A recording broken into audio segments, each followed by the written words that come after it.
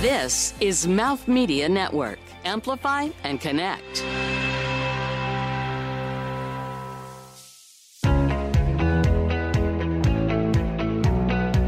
Hi, my name is Dory Smith, and I am the founder and CEO of Mercer.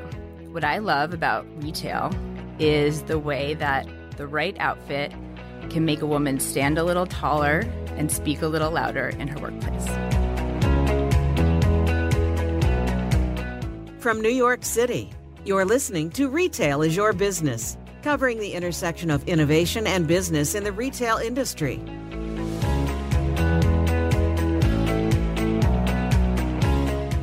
Welcome, everyone. This is Chris Hansen from Ignition One. Ably manned today with my guest co-host, Kathy Shepis, while Rebecca Fitz is out.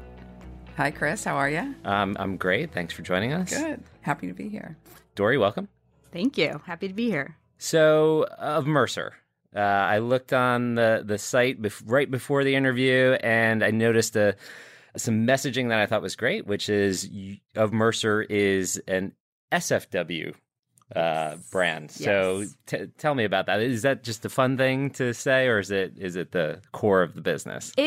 It's both. It's both. We try to make some humor in how we speak to our customers, but I think the lifeblood of our brand is making clothes that work for work.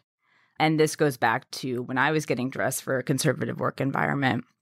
I really struggled to find clothes that kind of fit my personal style and made me feel confident, but then also were office appropriate. And I think that was a struggle that I found, and then a lot of my colleagues found as well. We didn't want to look like our male counterparts. We didn't want to also look like we were going out to a cocktail party after. And there's somewhere in the middle that was, in our mind, being missed. And whether it was inconsistencies with how brands changed from season to season. One season it was amazing and totally suitable for work, and then the next it was all mini skirts and low tops, or it was out of my price range. So it was either one or the other, and we just wanted to find a place that could really suit our needs. And so we created. Does that create challenges, having that focus? I mean, most brands would go sort of broader, like we're going to do things like evening wear and swimwear and casual wear, but you guys are going just keeping the focus. Yeah, we're keeping the focus. There are tens of millions of women who go to an office every day, and I am not pretending they all wear suits. I know they don't, but most of them are not wearing pajamas. They're not wearing leggings and a sweatshirt. They're wearing. You haven't been in my office. You're wearing a button down, so the girl equivalent of that is untucked button is not a sweatshirt. So, whether it's you're wearing jeans and a t-shirt and a blazer on top, or you're wearing a t-shirt and some slacks, women wear clothes that are not totally casual. And more than that, they need somewhere where they feel confident they can find that. I think the other thing that is important is, as a brand that's dedicated to working women, you kind of get them in a mindset. So they are thinking about work, they're thinking about their big meeting, they're thinking about how they feel most confident and most powerful. And honestly, it's distracting to go to a store that has everything else. So, and I remember this from when I was shopping for my work clothes. I'd go to Bloomingdale's and I'd go in thinking like, okay, let's buy like a navy sheath dress and a great cardigan. And I'd come out with like 3 party dresses, because it's not that fun to buy work clothes. It's not that exciting.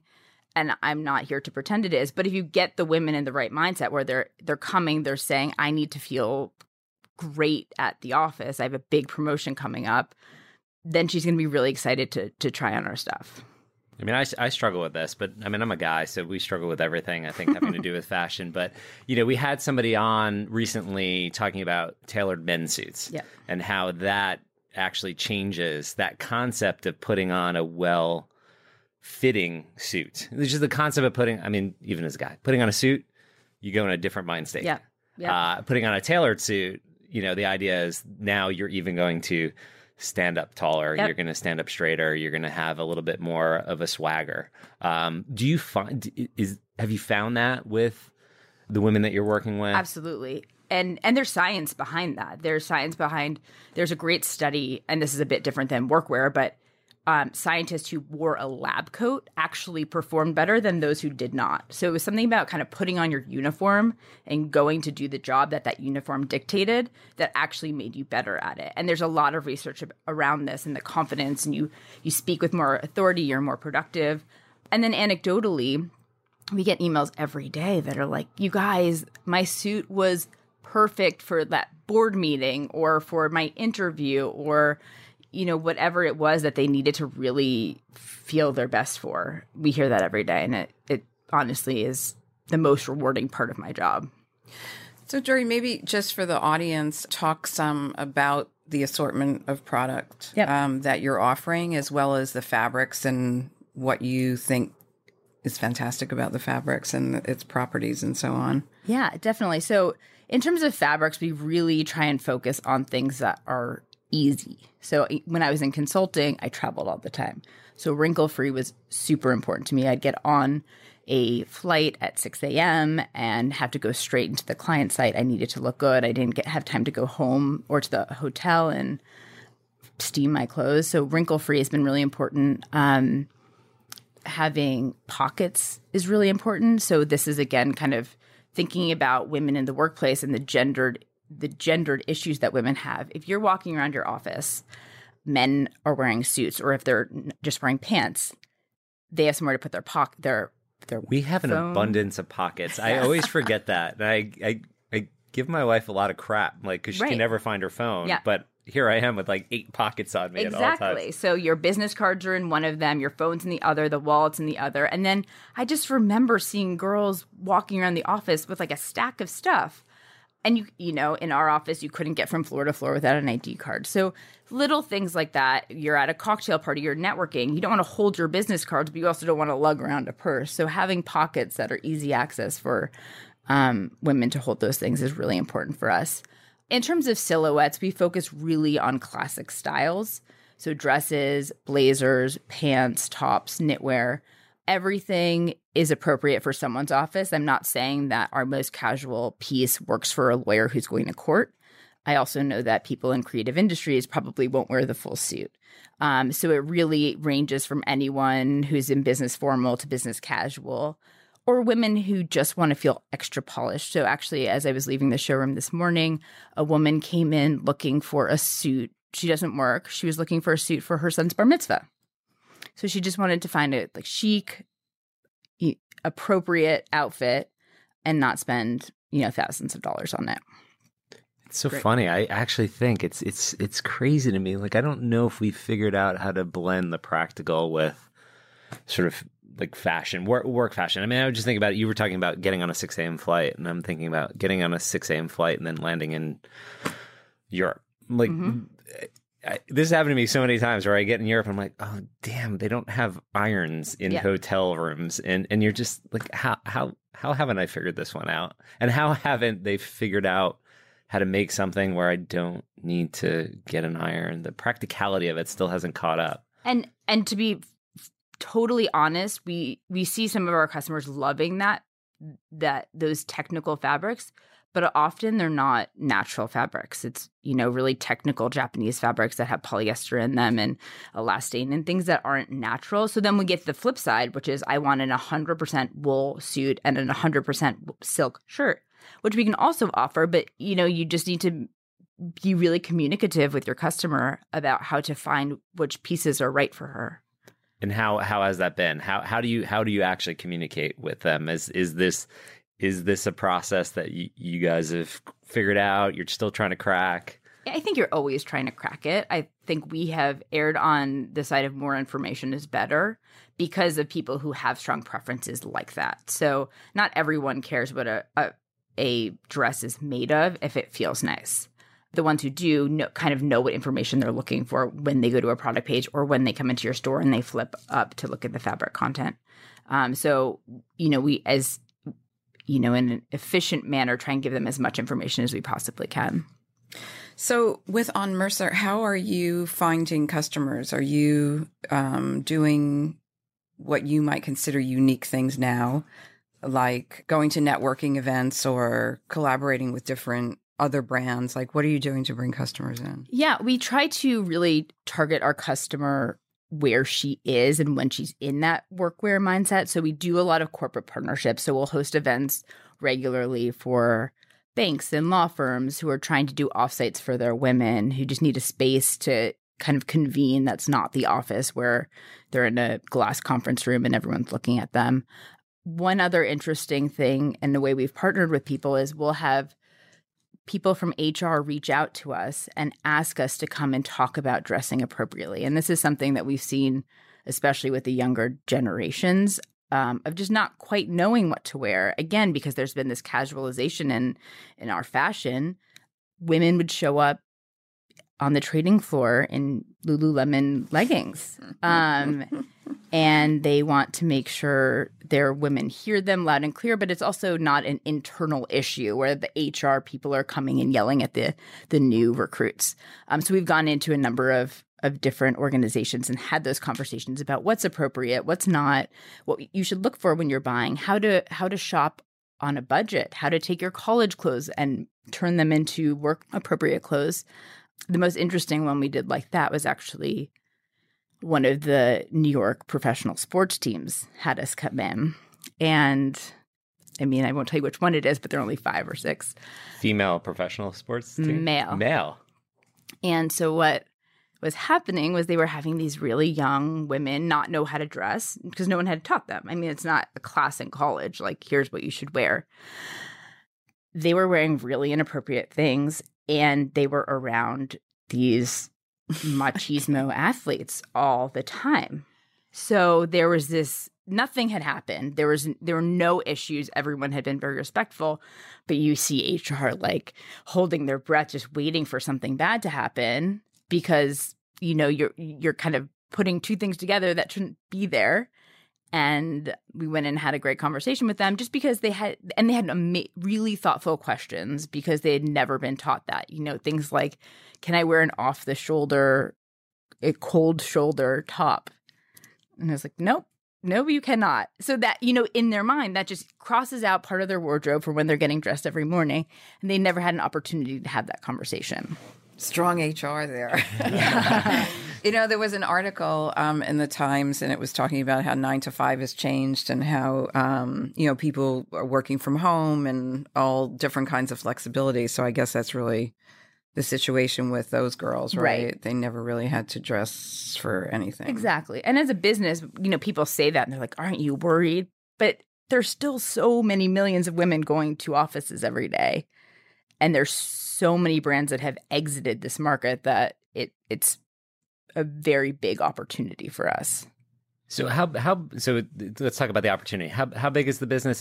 Is it primarily e-com now, all online, or what's the physical? Yeah, so we are about 70% e-com, and that's intentional. That's the way we see the most growth happening the fastest and the cheapest. We have started doing a little bit of wholesale. We call it strategic wholesale. So we work with people like Rent the Runway and Stitch Fix, and I'm happy to talk about that at length. They were very strategic decisions we made. And then about 10 to 12% is offline at the moment, and that always changes quarter to quarter depending on if a pop-up is open or if we have 2 showrooms going at once. So it's kind of dependent on where we are. So is the brick and mortar strategy right now pop-ups and experiential sort of retail? Yeah. And I think when things are successful, we always look for a more permanent solution. That doesn't mean we find it. So, for example, we had a pop-up in DC in Georgetown, and it was successful on its own, but in the 6 months during and after that, our e-commerce sales in DC went up 40%. So we see so much lift in the right market. Now, I would say we did a Boston pop-up and we saw a lift of 10%. Interesting. So we kind of get all that data and then decide based on that what we want to move forward Do you have any idea why Boston versus DC, it's different experiences from a retail perspective? You know, I think our customer base is strong in DC. There are a lot of really conservative jobs there. There's government, there's lawyers, and I think the shopping is a little weaker there. We don't see that conservative office as much in Boston.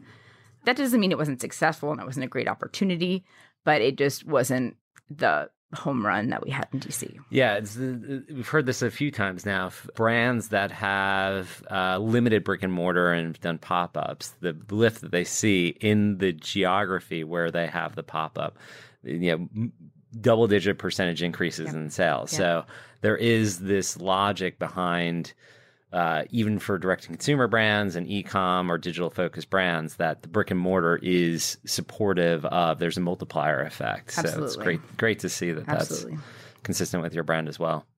So what are the goals for more locations? Are there? Yeah. I think we're focused on testing the cities that do best online. So cities that are kind of in our sites are Dallas, Chicago, going back to DC. We actually do surprisingly well in LA. Denver is growing really quickly for us. So we are always exploring opportunities there. And, as you know, retail is a big investment. So we just want to be really smart about how we do it. So one of the traditions we have on the show, and this one, I always say this, and I'm excited about what's going on here. I see a very New York brand, Italian pastry brand, Venero's on First Avenue. Mm-hmm. I'm glad you know it. So I'm very excited. Established, as it says on the bag, 1894. So I'm really excited to see what's in that box. Yes. And it is the Feast of San Gennaro now in New York, so it almost seems really appropriate. And today, it is their 125th anniversary. Perfect. So I'm dreaming of cannolis. I see it in the picture. Well, good thing that's what you want, because that is what's in here. That's what I was hoping. Should I open it? Are we ready to go? I grew up in New York. New York City? I grew up in New York City. I grew up with an Italian family. Wait, you said you grew up with an Italian family. Does that mean you grew up Italian? No. I grew up in New York. On both sides of my family, I have Italian grandmothers. Okay. And my grandmother on my dad's side lives in Brooklyn. She was an amazing chef. I say she was an amazing chef, but she mostly was amazing at meatballs. And she couldn't bake. So she knew all the best places to get cannolis and rainbow cookies. So this is one of my favorites. We also shout out to Michael's in Brooklyn, second favorite. Michael's is where? Bensonhurst? It's like kind of near Sheepshead Bay. Okay. It's a marine park. Okay. Oh. Which is where my dad grew up. I grew up in Bensonhurst, actually. There you go. Did you have a favorite cannoli place? Well, we had the rainbow cookies was from Spumoni. Okay. And the cannolis, I can't even remember now. It was on 18th Avenue, though. So, yes, and the fact that it was it was Rispoli, sorry. It was on Utrecht. On their 125th anniversary, it felt appropriate to bring these. And pistachios. Wow. So on my mom's side, they were amazing bakers up there. We make everything from scratch, and if they listen to this, they will be offended that I didn't fill the shells immediately before walking in. Wow. So these have been sitting here for about, an hour, which is totally unacceptable. So I do hope you'll forgive me for that. I know my great aunts will not. So that's great. Thank you.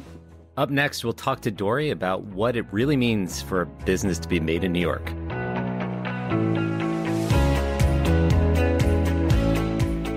Keep in touch on Instagram and Facebook at Mouth Media Network. And find prior episodes wherever the best podcasts are found.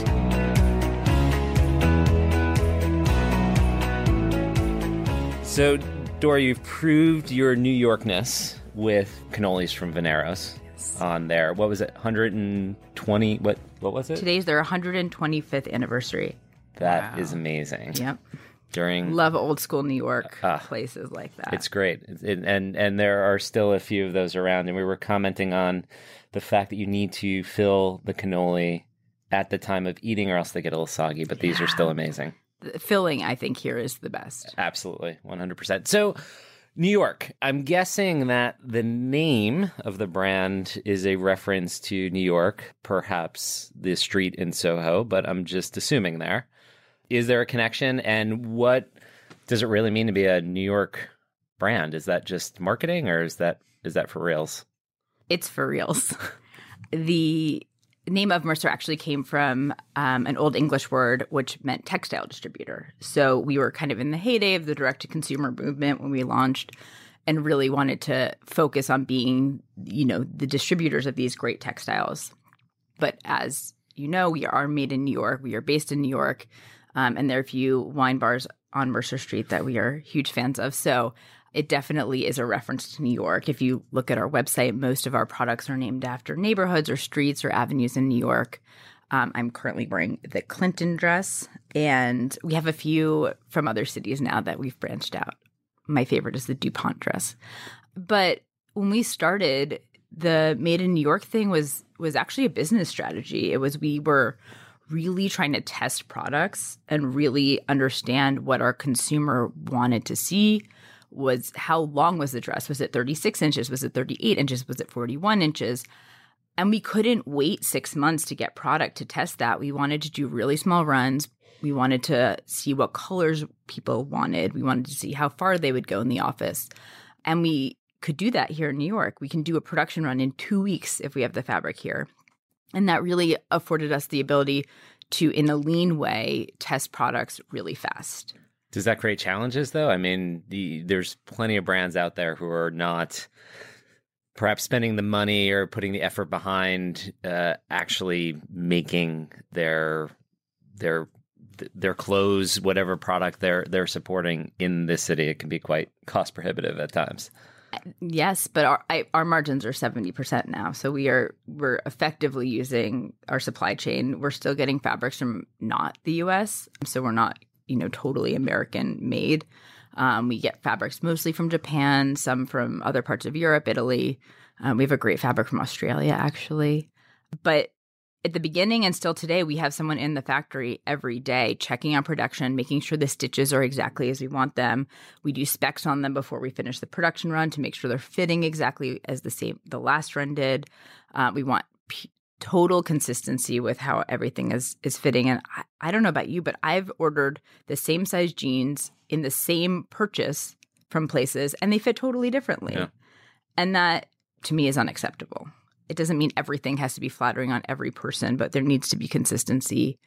And if you buy one dress and you want it in another color 6 months later, it should be pretty much identical. Well, plus I think you're honoring the spirit of what makes New York or did make New York, New York, which is the craftsmanship of Absolutely. Things that were made here and only made here. Yep. We work with 5 different factories, and the smallest one only produces us and one other brand. And the largest one produces huge brands that you've heard of. So it's a really wide range. But the smallest ones, they're family owned. They've been family owned for years. We know their kids. We buy them graduation presents. It's a really nice part of our business because they're just an extension of who we are. And we're on the same team. So when we go in and say, here's a new style, let's talk about cut and sew price. If it's too high, we can have a conversation and say, how do we get this down? Because they want us to succeed, so they continue to succeed, and we continue to grow. So it's mutually beneficial for us to have this face-to-face, really strong relationship. That sounds like a lot of factories, actually. 5. Is that knitwear also included in that? We do cut and sew knit, so okay. not traditional knit. 3 of the factories do 90% of our stuff. Okay. The other 2 are either one's kind of specialized in something, and the other one is, I'd say, kind of a backup at this point. Depending on what kind of production we have going on, we like to spread it out. So everything is churning. I think, people have to realize that you have so much more control this way. And Absolutely. Actually, for many people who are making in China, the labor prices in New York are not that different at this point. Wow. Definitely not. And now that taxes are, up in the air, it's not something that we have to face or we have to pass through the extra costs to our customers. Right. It's kind of staying the same for us. So we touched a little bit about marketing this brand that is New York based and made in New York. How does that carry through? What type of marketing are you doing? What's really effective? What are the surprises that you found there? Yeah, so we've tested everything. I think back to being data centric, we kind of want to know what's going to work. We've found that our customers and our women are our biggest ambassadors. The majority of our customers come to us through word of mouth. And we found a really effective marketing tool we call it Women of Mercer. So we find our women and we get to know them. We interview them, we take photos of them, and then they become advocates for our brand in their place of work or their place of influence. So they're not quote unquote influencers, but they are. So they are MDs at banks or they're COOs at startups. And they're pumped to be featured and they're pumped to share the brand with other people. Have you tried I can't believe I'm going to say these words together, the traditional influencer route? The traditional influencer. Yes, we have. And we have found it not super effective. And this goes back to, for me, to really getting women in the right mindset. So I don't know about you, but when I'm scrolling on Instagram, it's because I'm watching TV and I'm just kind of scrolling, and rarely would I stop and be like, shoot, I really need a nice work dress. You know, I'm not intrigued by that in that mindset. And I don't think our customers are necessarily the ones who are sitting there following fashion bloggers. Do you think that's the product that you sell, or do you think it's just that influencers or the concept is overhyped for fashion in general, or do you just think it's the lane that you're in? I think influencers can be really effective. I don't think our lane is at all the right one. I don't think there are many fashion bloggers who have the eyes and ears of like the New York lawyer and banker. I think influencers can be really effective in places like beauty, where you can't really see what you're getting and you need an expert to talk about it. I also think it's the medium. Like, I don't think that Instagram is the place where people are searching for us as a brand necessarily. Would LinkedIn be an option then? I mean, like, that might be crazy to think. When we look at what has been effective that hasn't been word of mouth, it's when we're featured in articles that are in business publications. So it's, we've been in InStyle and Us Weekly and People, and those don't translate for us. What translates is when there's a mention in Fortune or Inc. or Business Insider or Forbes, because they are sitting at the office reading Forbes thinking about work clothes. I think, though, when brands are doing ads and they really showcase the product, it makes a difference. It's not, there's no noise of a person wearing it or doing an activity. Are you thinking of that? Yes. We don't do advertising. That's not something we spend money on, because we have found it effective to grow other ways. Right. I think you're right, though. I think with targeting, too, you can really hone in on the right customer. The other thing with influencers is kind of what you were saying, is they're not necessarily representing the brand, because they pick the most fashion forward, the least office appropriate, and then they wear it, and then everyone thinks that's what everything's going to look like on the website. And then they're a little bit bummed to find the black tweed blazer. Right. Not like a funky mod short dress. So I think you made a brief mention before to Rent the Runway, and also a subscription business, Stitch Fix. Like, how is that working for you, and what were you surprised by? They're working really well. They're great partners to us, and we're really excited to be partnering with them. I think the way people consume apparel is changing. I think, especially in the rental space, people are thinking about clothes as temporary and seasonal and not something they invest in. And from an eco perspective, I'm really behind that. I think it's really exciting. I have brought so many clothes to Goodwill that I've worn once or twice, and I don't think it's in anyone or the Earth's interest to keep doing that.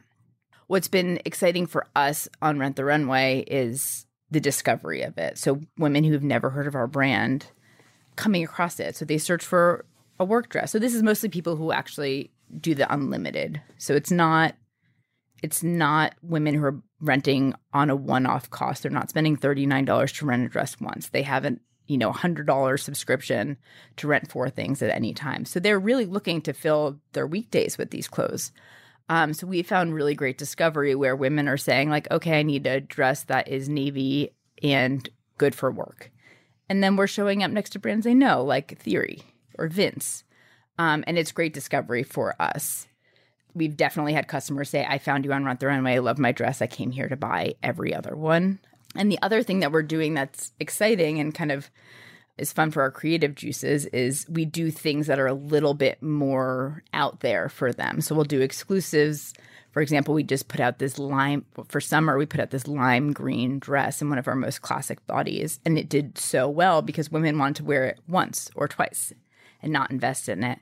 But then they try it on, they love it, and they say, I probably should buy this in, Bordeaux. So then they come to us and buy it. So does Rent the Runway give you feedback, and do you get that customer? Yep. So we see information? We get all the feedback. Rent the Runways, all their reviews are public too, so you can kind of see what people are saying. And then Stitch Fix also gives us kind of all the data that we want, because again, everyone wants the clothes to be successful. So if we tweak them, if we do customizations, if we do unique colorways or patterns, based on the feedback, it works for everybody. So there are companies now, or there is a company who will set up rental for you, all of the logistics, and they're doing it. Bloomingdale's is about to do it. I think Nordstrom and Taylor's already doing it. Vince, is that something? What do you think about that? I think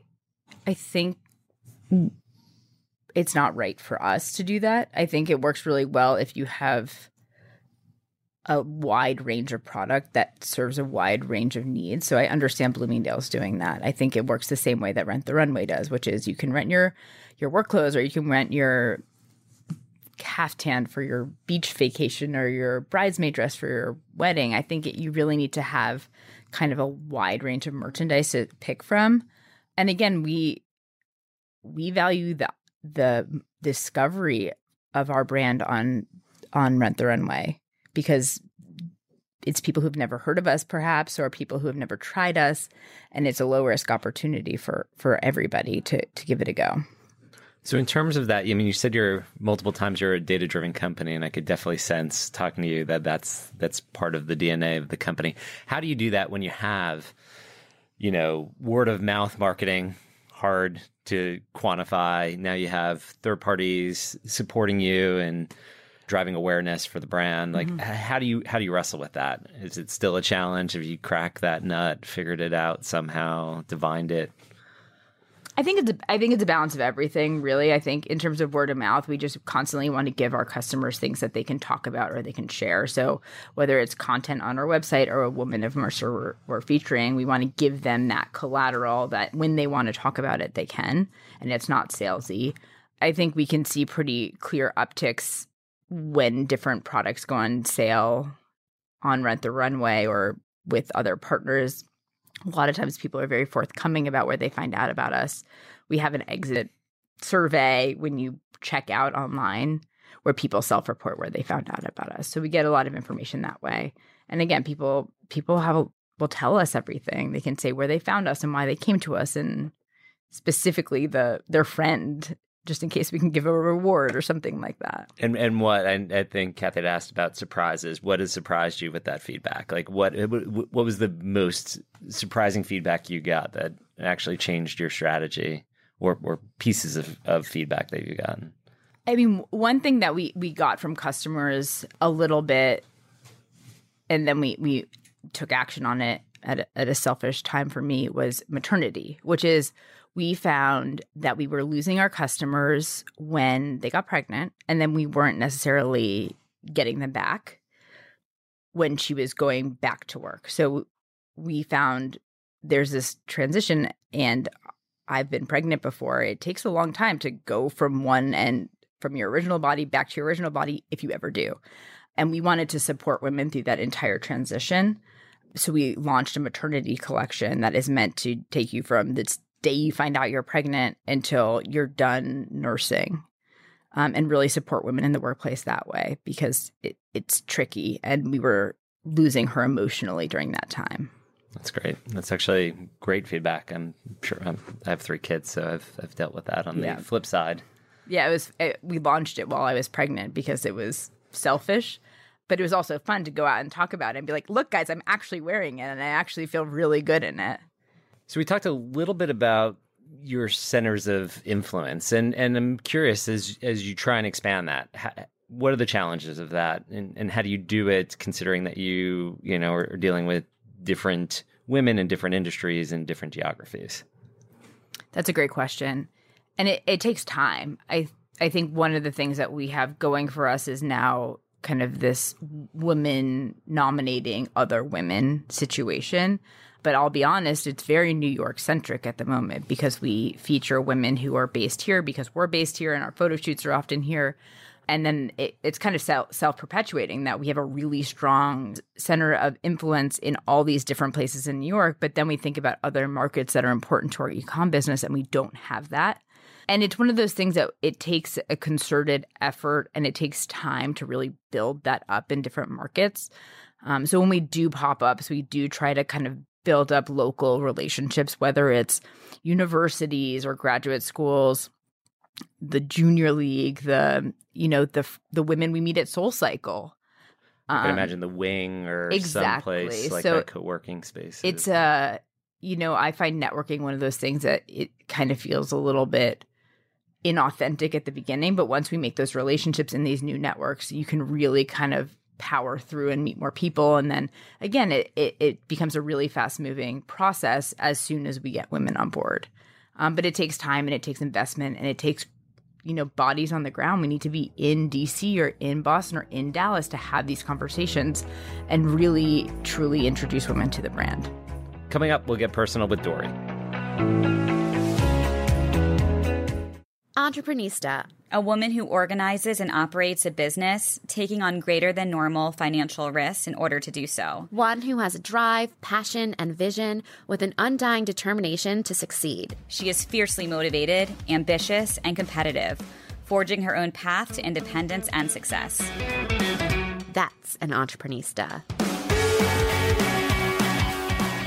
Through the conversations on the Entreprenista podcast, we want to celebrate failures, reflect on successes, and get unfiltered about what it takes to be your own boss. This is the Entreprenista podcast, presented by Socialfly. It's the best business meeting you'll ever have, with must-hear real-life looks at how leading women in business are getting it done, and what it takes to build and grow a successful company. It's beyond the gram, with no filters, no limits, and plenty of surprises. Check out all our latest episodes at entreprenistapodcast.com.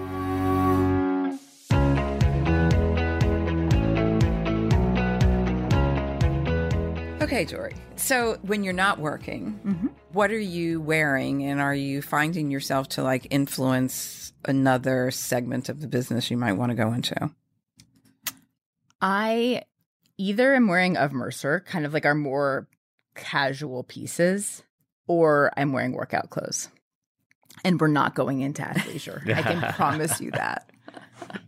That felt like a natural. I don't know. That's what I actually see women wrestling with is the athleisure component of work.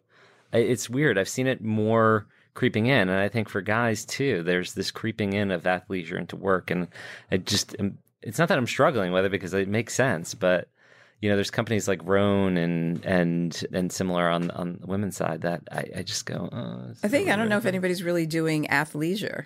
That should be somewhere in the middle. And I don't think we're in the middle yet. Work.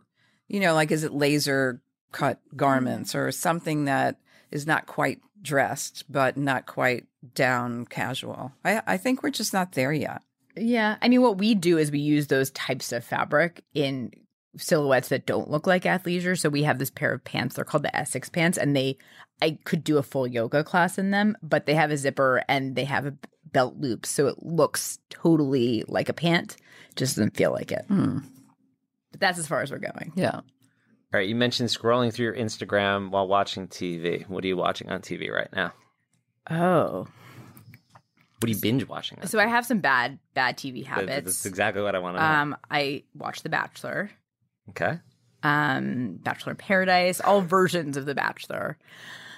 I just watched Chernobyl, which was a bit depressing, obviously. Those two series have never been mentioned. I know. Together, I think I just need that, and one needs to balance out the other one. I like The Marvelous Mrs. Maisel. What else do I watch?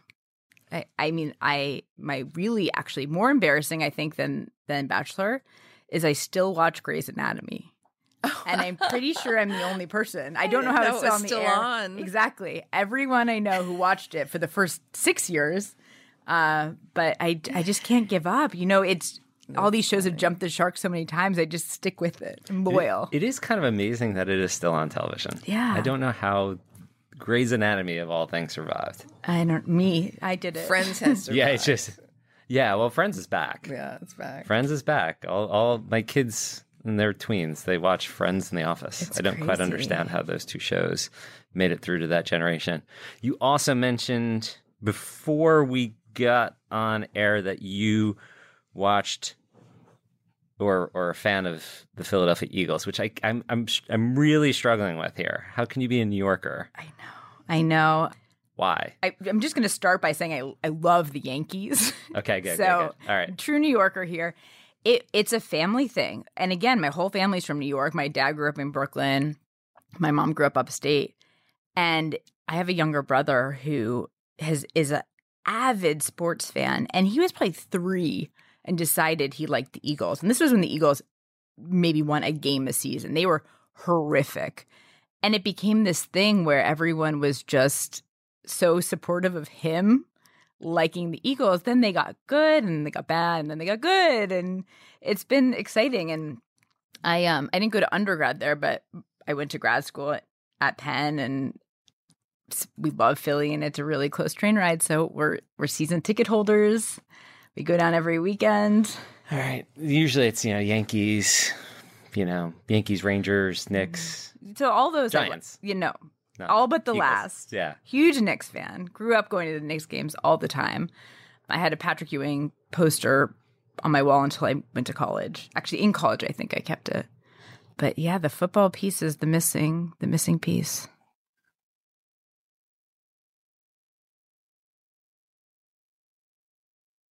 I think this has been a great conversation, and it's allowed me to really kind of reflect on how we think about our brand and how we think about how women connect to our brand. And, I think it's really exciting in this day and age for women and men to feel really connected to the brands that they spend their money with. It's the hard-earned money, and they are choosing to shop with us. And I think it's exciting that we've kind of hit this note of understanding what it's like to be a working woman today in today's world. If someone wanted to get in touch with you or at Of Mercer, how would they do that? Yeah, well, you can follow us at Of Mercer. My email is dory@ofmercer.com. And if you want to nominate a woman of Mercer for us to feature, we'd love that. You can email me or info@ofmercer. Awesome. Thank you, great, Dory. Dory. Thank you for having me. Thanks for your time. And thanks, Kathy. Thanks Yeah, for thank you. stepping in. Appreciate it. This is Chris Hansen, and thank you for joining us. See you next time. This has been Retail is Your Business, produced by Mouth Media Network. Copyright 2019. Your brand message can be on this show. Email us to find out more at podcast@mouthmedianetwork.com. Thank you for listening.